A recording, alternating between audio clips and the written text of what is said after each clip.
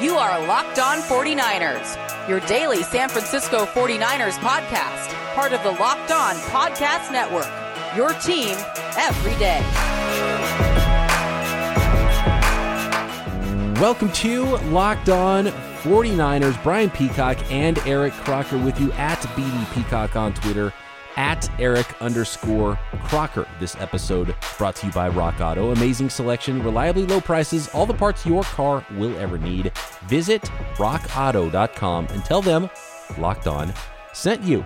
We're going to get into the offensive coordinator press conference. Mike McDaniel, our takeaways from Mike McDaniel's first chat with reporters. We got to hear from D'Amico Ryans earlier last week for the first time, and now we get to hear from Mike McDaniel, the new coordinators, offensive and defense respectively, for the 49ers. Our takeaways from that conversation, Shanahan versus McVay. I think, Croc, you have some thoughts on this one too. This was a big hot topic on Twitter over the course of the last week or so. A lot of arguments happening there. And the 49ers have waived, man, it's a brutal business, the NFL, have waived with an injury designation offensive lineman Justin Skule less than a week after he tore his ACL, and have signed another offensive lineman to take his place. So those are the things we will get into on today's program. Man, it's kind of a bummer the way the NFL goes sometimes. We talk a lot about the team and what's going on with all these injuries, but lost in it is the human aspect of it. Justin Skule fighting for a spot in the roster, fighting for, a job in the NFL after being a 6th-round pick a couple of years ago, and is getting first-team reps with Trent Williams out at left tackle. Then in OTAs, tears his ACL. So his season's over. Then less than a week later, he gets the news that he's going to be completely waived with an injury designation, no longer on the 49ers roster. That might be the end of it. That might be the last we see of Justin Skule with the 49ers. Now, if he passes through waivers, he can come back to the team and they can place him on IR, but due to rules and guys on rookie contracts and off-season rules, you can't just throw him straight on IR. So that's the situation here. It's a little bit different, but somewhat similar also to what we saw last year with DJ Reed. So we will see, and obviously all the jokes on Twitter are that Justin Skule will get claimed by the Seattle Seahawks.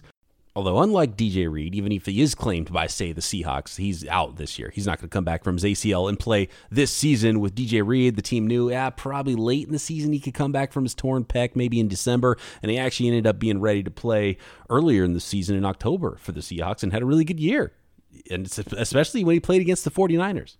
But just the reality of it, that's the tough part for Justin Skule, now waived in his career in limbo. That's a bummer. I think the biggest thing that, I learned even playing in the NFL, my short time there was it's a business and heads are going to roll, and they're just going to figure out different ways to kind of manipulate the salary cap, manipulate the roster, the final 53, whatever they can do to kind of get some type of slight edge, they will do, even if it means you're the guy that ends up being on the outside looking in. So you look at Justin Skule in this situation, one thing, he's had plenty of opportunities to really make it to where these type of things don't happen to him, in the sense of him getting cut when something like this happens. Like he had to start for an extended period of time, especially in 2019 when both McGlinchey and Joe Staley went out. Last year there were times where he had to come in. So, when I look at him, I can't feel too bad because I understand the business of the NFL, and I understand if they were willing to kind of waive him, they probably like him and they do want him back, I'm sure. But if he had played better, he would have never got waived. Yeah, it's crazy. And like for you, so someone who was on a roster bubble, someone who was on the big 90-man roster in a training camp, Croc, what if it was the guy who got hurt was at the position you play? What if it was one of the corners that got hurt, so you got a chance to elevate and stick around in camp? Maybe you have this super long career, that's how narrow and how razor thin this stuff is. Instead, it was a player at another position, what is a running back, right? They got hurt and they needed another running back, so they waived you to go sign the running back. Yeah, well, there were 2 running backs that went down, Chris Ivory and Joe McKnight. And after, both guys, they were going to the next game, and it was like, hey, we have to be able to sign running backs to go into this game so we have enough healthy bodies there, but we can't place those guys on IR, so we have to release a guy from another position where we have more depth just so we can go into this game a little bit healthier at a position. And I end up being the odd man out in that situation. And it's tough, and you understand those things when you're going through it. It's just it's the nature of the game. It's the business. And during the process, you see guys getting cut left and right. I saw some guys get cut.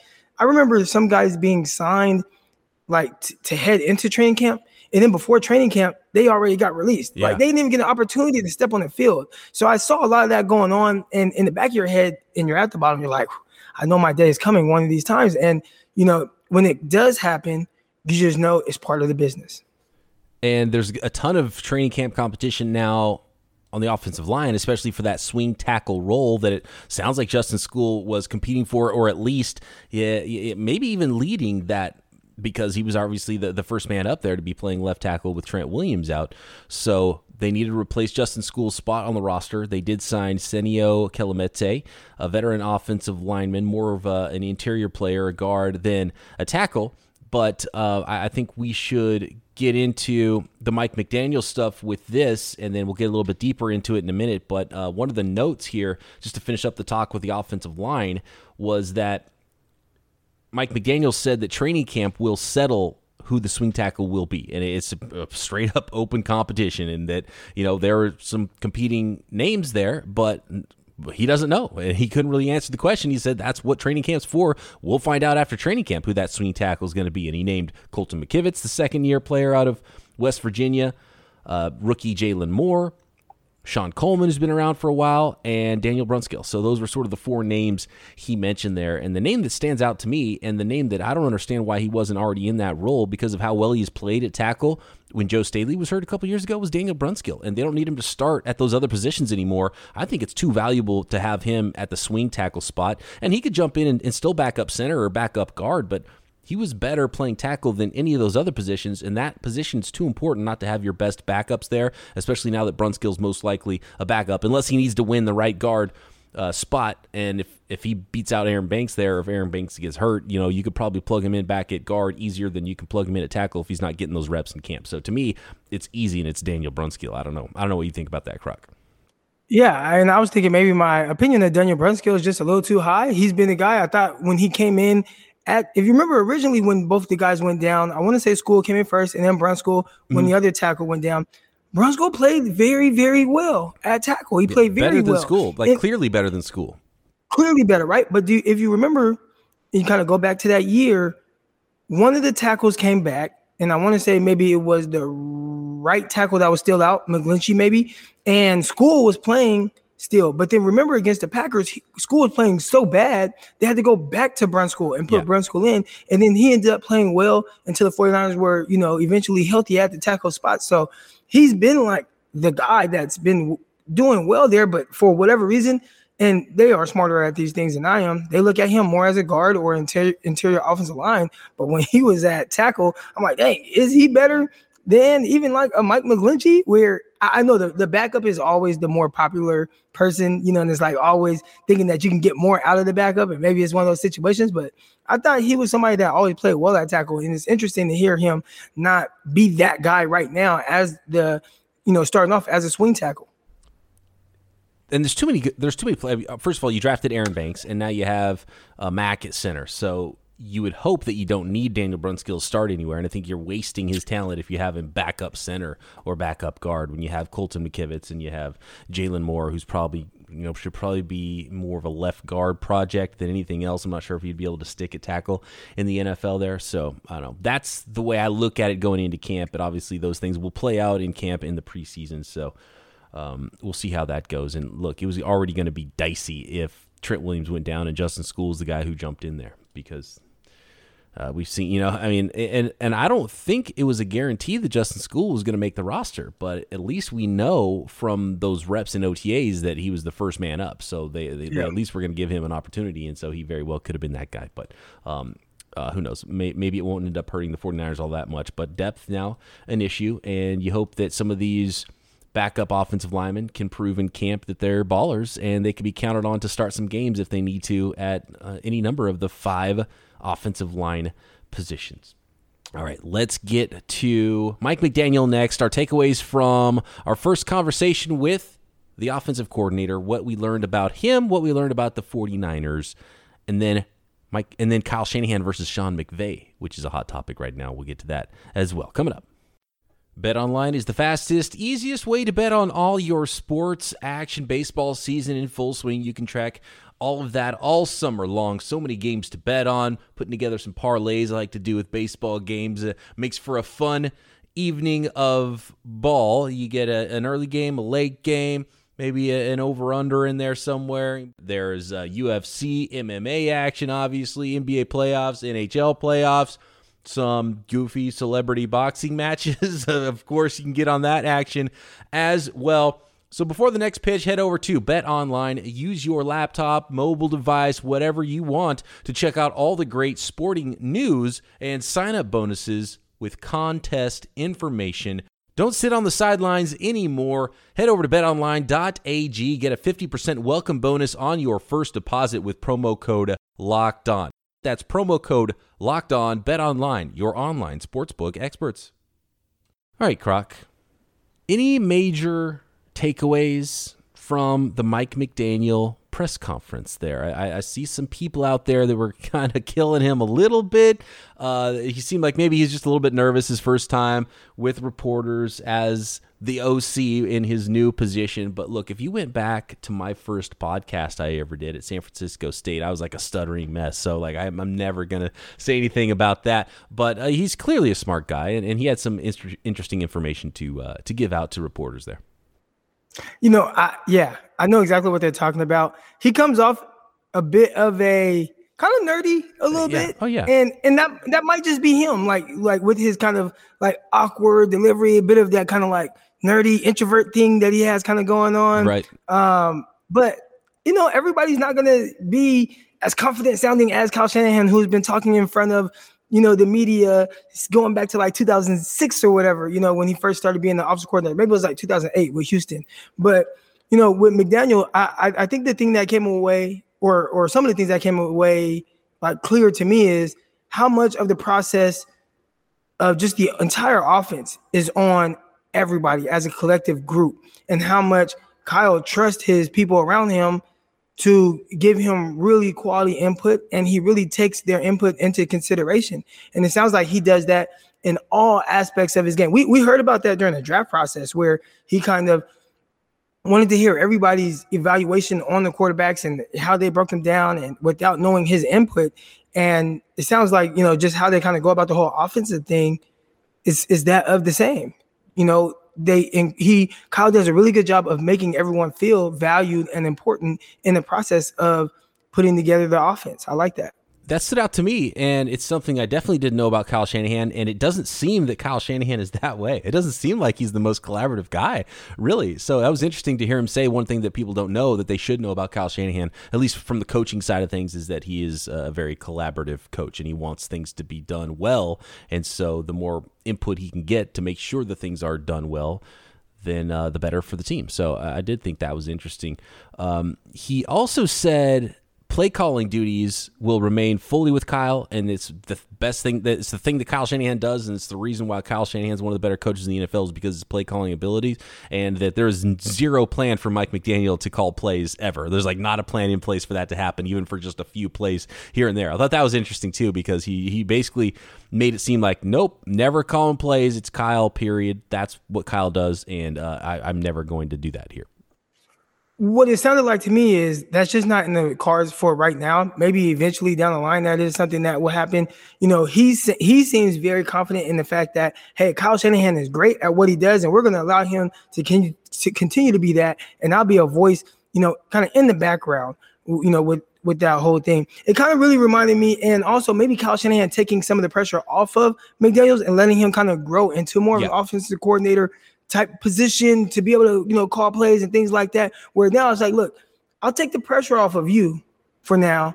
Don't worry about that. Let's just, okay, now I'll start working with you on how to formulate the game plan and stuff like that. You've been involved in the process, but now, like he said, he has more input on the process. And I bet that role will continue to grow until he is the one eventually that's calling plays. It kind of reminded me of Jimmy Garoppolo is our starting quarterback, and Trey Lance is not even competing, is not a competition until he's ready to be able to compete. And I think this was that of the same. I'm taking the pressure off of the up and coming guy, letting this guy do his thing. And, and when McDaniel is ready to compete, or, in this case, be the play caller, he'll start to probably integrate him into that role. And I kind of like that. I like that way of doing things, where it's like, what's the rush? What's the rush to have him call plays right now? especially when you have a guy who's better at it already, So, and I'm sure Mike McDaniel and Mike LaFleur as well were hugely involved with game planning as it is, so I'm sure that part won't be much different. And a lot of the play calls are kind of predetermined, right? So you work on all these things all week long. You know what your group of plays, you know what your script is going to be to start a game, or maybe even start a half if you have another script for that. You know what your situational plays are. You know what you're trying to do. So a lot of times you have a really good idea, even if you're not calling the plays, they might be calling them themselves. Like the plays are calling themselves because you kind of have this thing set out and the game plan all week long put you in all of this. And it's like, we know what our group of plays we want to go to in short yardage are. We know what our group of third down and long plays are. We know what our, red zone plays are. We know what our situational plays are here and there. So in a lot of ways, I think so much of that work is done beforehand that play calling becomes not secondary, but you know, it's not like you're just making up plays in the middle of a game. You're like, I'm going to call this out of nowhere. It's on the sheet already. You know what your situational plays are going to be beforehand. Another thing that kind of stood out to me about, that whole press conference was, and there's a few things I have written down, but the draft process, right? This was something that I kind of took from there. And maybe other people didn't really care too much about this, but I think it was KP from Niners Nation that asked a question about the offensive lineman. And, they drafted Brooks in the second round, and he's a bigger guy. And most people take the big offensive lineman off of the 49ers board because, no, they like these smaller guys that can move in space and things like that. And what I took away from what they said, and I think this should be the case for all positions, is they valued the skill set more than the actual size. And I think if you look at the 49ers receivers, you see these 5'11", 6-foot guys, and you're thinking they that's the type of receiver they want. The quick in and out of his breaks. But what they're saying and what McDaniel said was, hey, if we can find somebody that's 6'10", 400 pounds, but he meets all of our requirements from a movement skill standpoint, we don't care how big he is. Look at Jalen Hurd. Everybody looks at Jalen Hurd. He's 6'5", 230 pounds. But when you watch Jalen Hurd, the way he can move in space, the way he can run routes, the way he has fluid hips, his change of direction is really quick. He moves like the smaller guys. He just does it in a jumbo size. More like Trent Taylor than Calvin Johnson, even though he was Calvin Johnson's size. Right. And so that was one thing that popped, and I just start thinking back on guys that they've drafted, and they're looking for a specific skill set, not so much an exact size. And I've been one when I do like mock drafts of the 49ers, if I see somebody that's 6'4" or 6'5", 350 pounds, I'm like, oh no, Niners will never draft him. Yeah. Now I understand they will if he moves like the guys that are smaller. And here's what I would push back a little bit on that with Banks, because I don't think he moves all that great, even though he's moves well enough, even though he's really big. And I think he's good at doing his assignments and getting where he needs to be, but I don't think it's like I don't think it correlates like the Jalen Hurd thing, because Hurd was really good in short areas and has this explosiveness in a short area like a running back, like he was a former running back.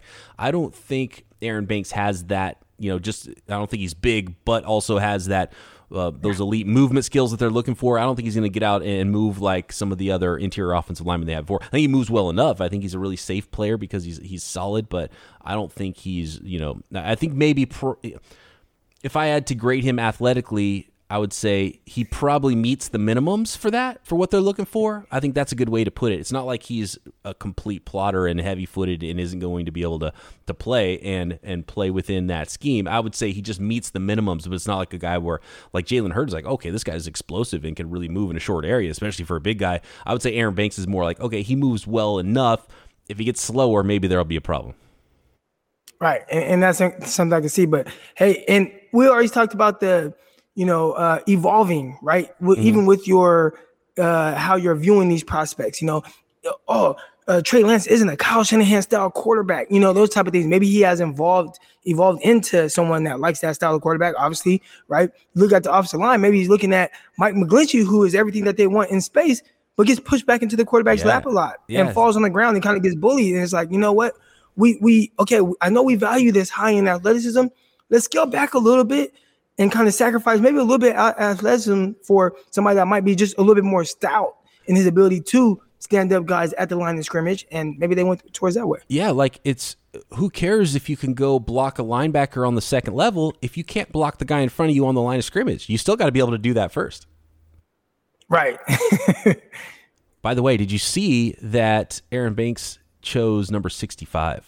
I just saw visions of Joshua Garnett flash in front of my eyes, and I tweeted it out. And people got mad at me. They're like, "Don't put that on him." And I was like, "I'm joking," but also, you got to stop. You got to stop posting those because you're too negative on the podcast. I know people get mad. Like, it's hard to put a joke. It's hard to put sort of like sarcasm out there on Twitter because people take it at face value and they see that and they think I'm crushing Aaron Banks, crushing the 49ers, saying Aaron Banks is going to be the next Joshua Garnett. And mostly I was joking, but there's a little bit to it. That's what's funny is like there's just enough of a nugget of truth for you. It was the Mac Jones thing. Remember, there was enough of a nugget of truth to believe that Kyle Shanahan would trade up to number 3 for Mac Jones to make it believable. And I think that's why some people got mad at me because I made that joke about Aaron Banks wearing number 65 and he's the next Joshua Garnett. Even though I didn't mean it, I do not think Aaron Banks is the next Joshua Garnett. All right. There were also some things from McDaniel to take away from like his comments on Trey Lance.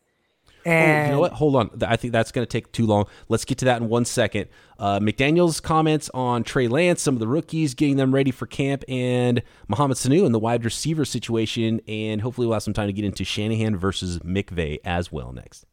Do you want 15% off your next order at BuiltBar.com? Well, listen up and I'll tell you how you can get Tasty Treat, a protein bar that tastes like a candy bar. Right now, I'm staring at a box of Built Bars that I built myself. You can mix and match 3 flavors. I love the peanut butter. I also wanted to try some other flavors, so I went with toffee almond and one of the 6 new flavors, cookies and cream. 130 calories in the cookies and cream flavor. 17 grams of protein, only 4 grams of sugar. It is fantastic. Other new flavors like caramel brownie, cherry barcia, lemon almond cheesecake, carrot cake, apple almond crisp to go with their 12 original flavors. My favorite is peanut butter that I always talk about. Bars are covered in, this is the best part, 100% chocolate, not a brown colored flavored chocolate weird coating. It's legit chocolate. So get some yourself at 15% off with promo code LOCKED15. That's LOCKED15 for 15% off your next box of Built Bars at BuiltBar.com. One reason to repair and maintain your car yourself is to save money, and then you can use that for other important things like the mortgage or food or whatever it is you want to spend your money on rather than go into some super expensive repair shop because you didn't take care of the things you could do on your own. Why would you choose to spend, say, 30, 50, 100% more for the exact same auto parts at a chain store or a new car dealership? The guy's behind the counter on his computer. You can't see the screen. You don't know what's on that screen. They might have a very limited stock of items to select from. That is not the case at rockauto.com. An unbelievable selection of any parts you could imagine for your car or truck at rockauto.com. For example, a Delphi fuel pump assembly for a 2005 to 2010 Honda Odyssey. Yeah, they got it. It's about $150 cheaper at rockauto.com than a big chain store. Go to rockauto.com right now. See all the parts available for your car or truck right locked on in the How Did You Hear About Us box so they know we sent you. Amazing selection, reliably low prices, all the parts your car will ever need. rockauto.com. So when it comes to Trey Lance, I love this. It was very similar to what Kyle Shanahan said in his press conference after OTAs when McDaniel was asked if he's planning different ways to utilize Trey Lance, and McDaniel said, well, yeah, obviously it's hard to not think about those things and get excited about the ways you could use somebody who's that gifted physically.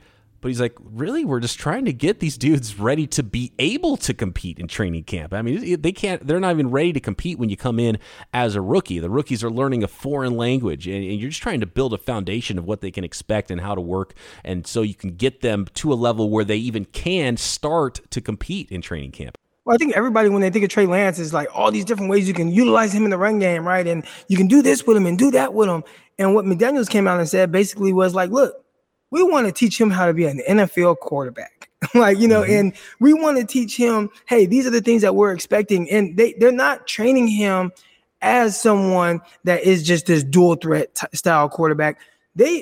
we're going to work with you the same way that we would work with Jimmy Garoppolo, on just the offense and what we're seeing and things like that. And down the line, and he talked about how, like, look, it is hard to not think about those things, but down the line, yeah, we'll start to incorporate those read options and things like that. But you are a quarterback first, so we want to train you on your fundamentals. We want to work with you on just exactly what we expect from the quarterback position, and then we'll add on and build onto that later down the line. That was something that I was really excited to hear, because a lot of people are looking at Trey Lance, dual threat, do this, do that, do that. And it's like, hold on.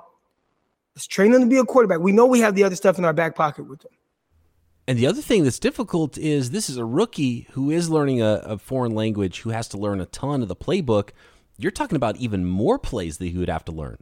So he has to learn the Garoppolo playbook, and he has to learn the Trey Lance running playbook if they're going to add those plays to it. So that's a ton to learn for a rookie. So when you say that he's a dual threat guy and there's all this extra he can do, absolutely, but that's more you have to learn as well. That's more different play calls, more concepts that everyone has to learn and grow together. So, this is a long-term process. This isn't like you show up at camp and just because you're fast with a strong arm, you're immediately the best quarterback. Right. Now, he might have the best ability, but again, we got to get him on some level of being able to compete for a starting job if that's where he's at. And again, I mean, he kind of alluded to coming back from training camp and seeing where guys are. Kyle Shanahan touched on that as well. So you kind of get it, chance to see kind of where their mind is with all of these things. But right now, we have to train him and coach him up to be a quarterback and forget all this other stuff and all that you guys – this is what goes into being a quarterback for the 49ers. We know Garoppolo can do a lot of these things. Got to get Trey Lance on that same page before we can even start to add all these other things that Trey Lance probably does well and better than Jimmy Garoppolo. And, it's a high degree of difficulty, I think, for the coaching staff this year, too, because they are almost doing two separate things at one time. Because the thing that you need to do for Trey Lance, for the good of him as a player, for the good of your career as a coach, and your longevity of sticking around and having this job for a while, and the good of the organization overall, you've got to develop this young rookie quarterback. That's one path the 49ers are currently on. And then you also have to win games now, which is sort of the Garoppolo path, and it's two different things, two different ideas. If Garoppolo wasn't here and you were a bad team and you had a 3-13 roster and you didn't expect to be able to go to a Super Bowl this year, you could just go, look, the only thing we're doing here is developing this young quarterback, and it's all about him, and we're going to roll with it, and he's probably going to play a lot this year. But this team they're expecting to be able to go to a Super Bowl, so they have to be able to develop this young quarterback while simultaneously getting the team as ready as possible each week to win now currently, which probably, at least for the foreseeable future, and we'll see how long that goes, we'll see how quickly the development part comes for Trey Lance, but it's probably the Jimmy Garoppolo path. So they're kind of doing two things simultaneously, so that's difficult. And I wonder if there's different coaches that are sort of do they have a coach that's really more focused on Lance and his development every day? It would seem like a really smart way to do things is like have this extra coach, whether it's the quarterback's coach or whatever, where, you're coaching everybody the same, but there's one guy who's got a little extra focus on Lance and is trying to help him through the growing pains of a rookie, because that's an extra step that this coaching staff has to go through this year. Well, it sounds like McDaniel was basically saying that with Trey Lance, it is an all hands on deck thing. And one great thing about what Kyle Shanahan has done from the culture of his coaching staff is they all think the same. So whether it's Kyle Shanahan talking to him, or whether it's McDaniels or Scangarello or whoever it is that's working with their mind and the way that they are going to, give this information to the young quarterback, it's all the same. So it sounds like maybe it can be a bunch of different guys at different points, or, this guy saw this or this guy sees that, but they're all speaking the same language. So essentially for Trey Lance, it's one person, if that makes sense. Right. No, that makes sense. And also, you would have to imagine at this point, Mike McDaniel and Kyle Shanahan are like a married couple. He's worked under Shanahan for 14 years. You mentioned his first job with the Texans, 2006 or whatever. Mike McDaniel's been there with him on almost all of his staffs the entire time. He was with him in Atlanta. He was with him in Cleveland and Washington and wherever. He's been around. So Mike McDaniel and Kyle Shanahan probably have very similar minds at this point that have become, they probably could finish each other's sentences in some cases when it comes to coaching, right, and really understanding and having one mindset about how to to do things and how to get ready for a week, how to get ready for practice, and how they do things. So that's one thing that's probably good is you have two guys who work together for so long. They have to have a really good idea of each other and probably very similar at their approach at this point. Yeah, and I think you touched on one thing as well.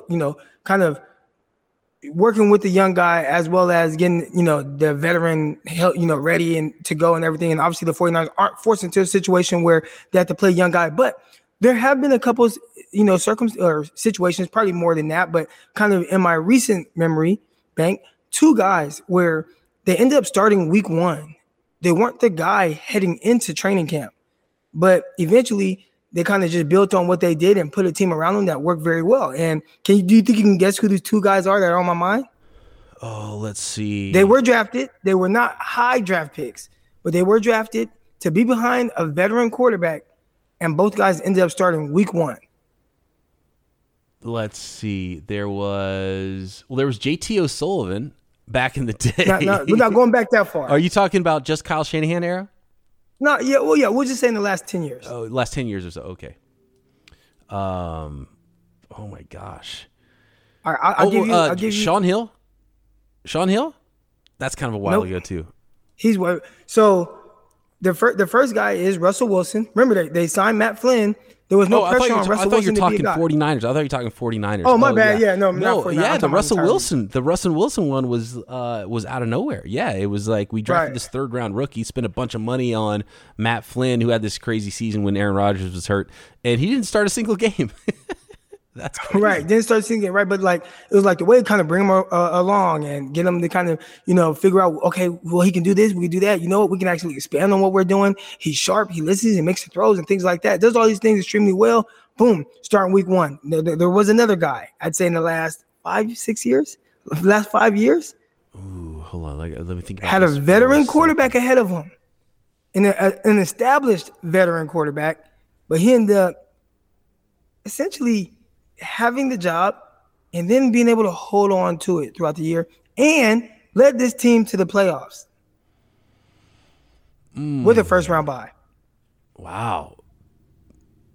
Gosh, I'm trying to think of rookie quarterbacks that went to the playoffs. Like Ben Roethlisberger is the only one that's coming to mind. I can't think of who this would be. Who was it? Dak Prescott. Remember Tony Romo hurt his back in the preseason. Yeah. Dak Prescott came in, and Dak Prescott, they kind of just did things that worked for him. Okay, we're going to do this with you and do these things. And they kind of leaned on the run game, and the defense played well. And, they didn't ask a ton of him, but still that offense was explosive, and they did some really good things down the field with, Des Bryant. And obviously, they had a league-leading rusher in Ezekiel Elliott, but just in the style of which they played while having two totally different stylistic quarterbacks, right? Like having Dak Prescott, who is way different than Tony Romo, but still being able to put an offense together that was successful for that quarterback and succeeded all the way to where they played in the divisional round playoffs against Green Bay and barely lost in a shootout where Dak Prescott actually played extremely well as a rookie. So I look at those type of things. I'm like, man, Russell Wilson was much different than Matt Flynn. Dak Prescott much different than Tony Romo, but they still were able to put together, offenses and it wasn't like gimmicky offenses, but just things to where we know this guy can do this well and execute this at a high level, and they did that. And it worked out very well for both of those guys. Yeah, and 2 big points on those guys is both of them were able to. They didn't put in a gimmicky offense either. Maybe they pared things down or whatever, but these rookies came in ready to play and operate from the pocket and be passers and had obviously ability to do other things, and things expanded from there for both of those guys. But they both played a ton of college football. Dak Prescott was a 3-year starter, 4-year college career. He was a senior, which you almost never see anymore. And then I think Russell Wilson, he played professional baseball. He was drafted. He played at 2 different colleges. Yeah, too. He was at Wisconsin and North Carolina State, I believe. Yeah, he was at NC State, then transferred. So he was like a 5th. He was in college for like 5+ years, maybe. He was a grown man, and he was ripped. I remember there was a lot of people who were trying to compare Johnny Manziel to Russell Wilson coming out of college, and I was like, dude, Johnny Manziel's like a kid. Like, he's got a lot to learn. He's young and he's skinny. And, because he was small, and it was like, well, here's another small quarterback that was a dual threat, and Russell Wilson. It was like, Russell Wilson was a grown-ass man when he came out of college. He was ready to go. He was an adult.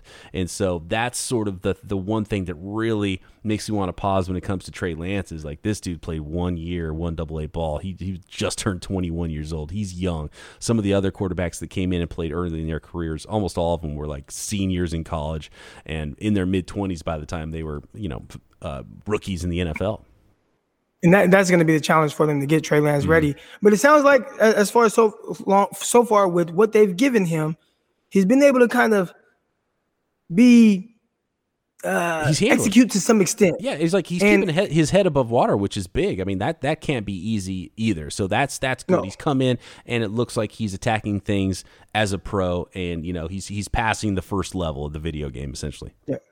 And I think the most important thing with that, and which McDaniel said as well, is his just ability to kind of take constructive criticism and, apply, whatever it is that they're talking about, and like kind of really yearn for that was a big reason why I liked him pre-draft. But I think that could be another reason why maybe he can be the exception. That's what we have to hope for, right? Mm-hmm. Yeah. And his ability to kind of take on that mindset instead of being the guy that's, hey, I played 1 year. I did this. I was FCS player of the year and won the national title. I'm this guy. I'm big, strong. I'm better than Garoppolo. I got more ability than come in, not to be as open to constructive criticism. And then all of a sudden, all the things that he's really good at get exposed because he doesn't work on the things where he's not great at.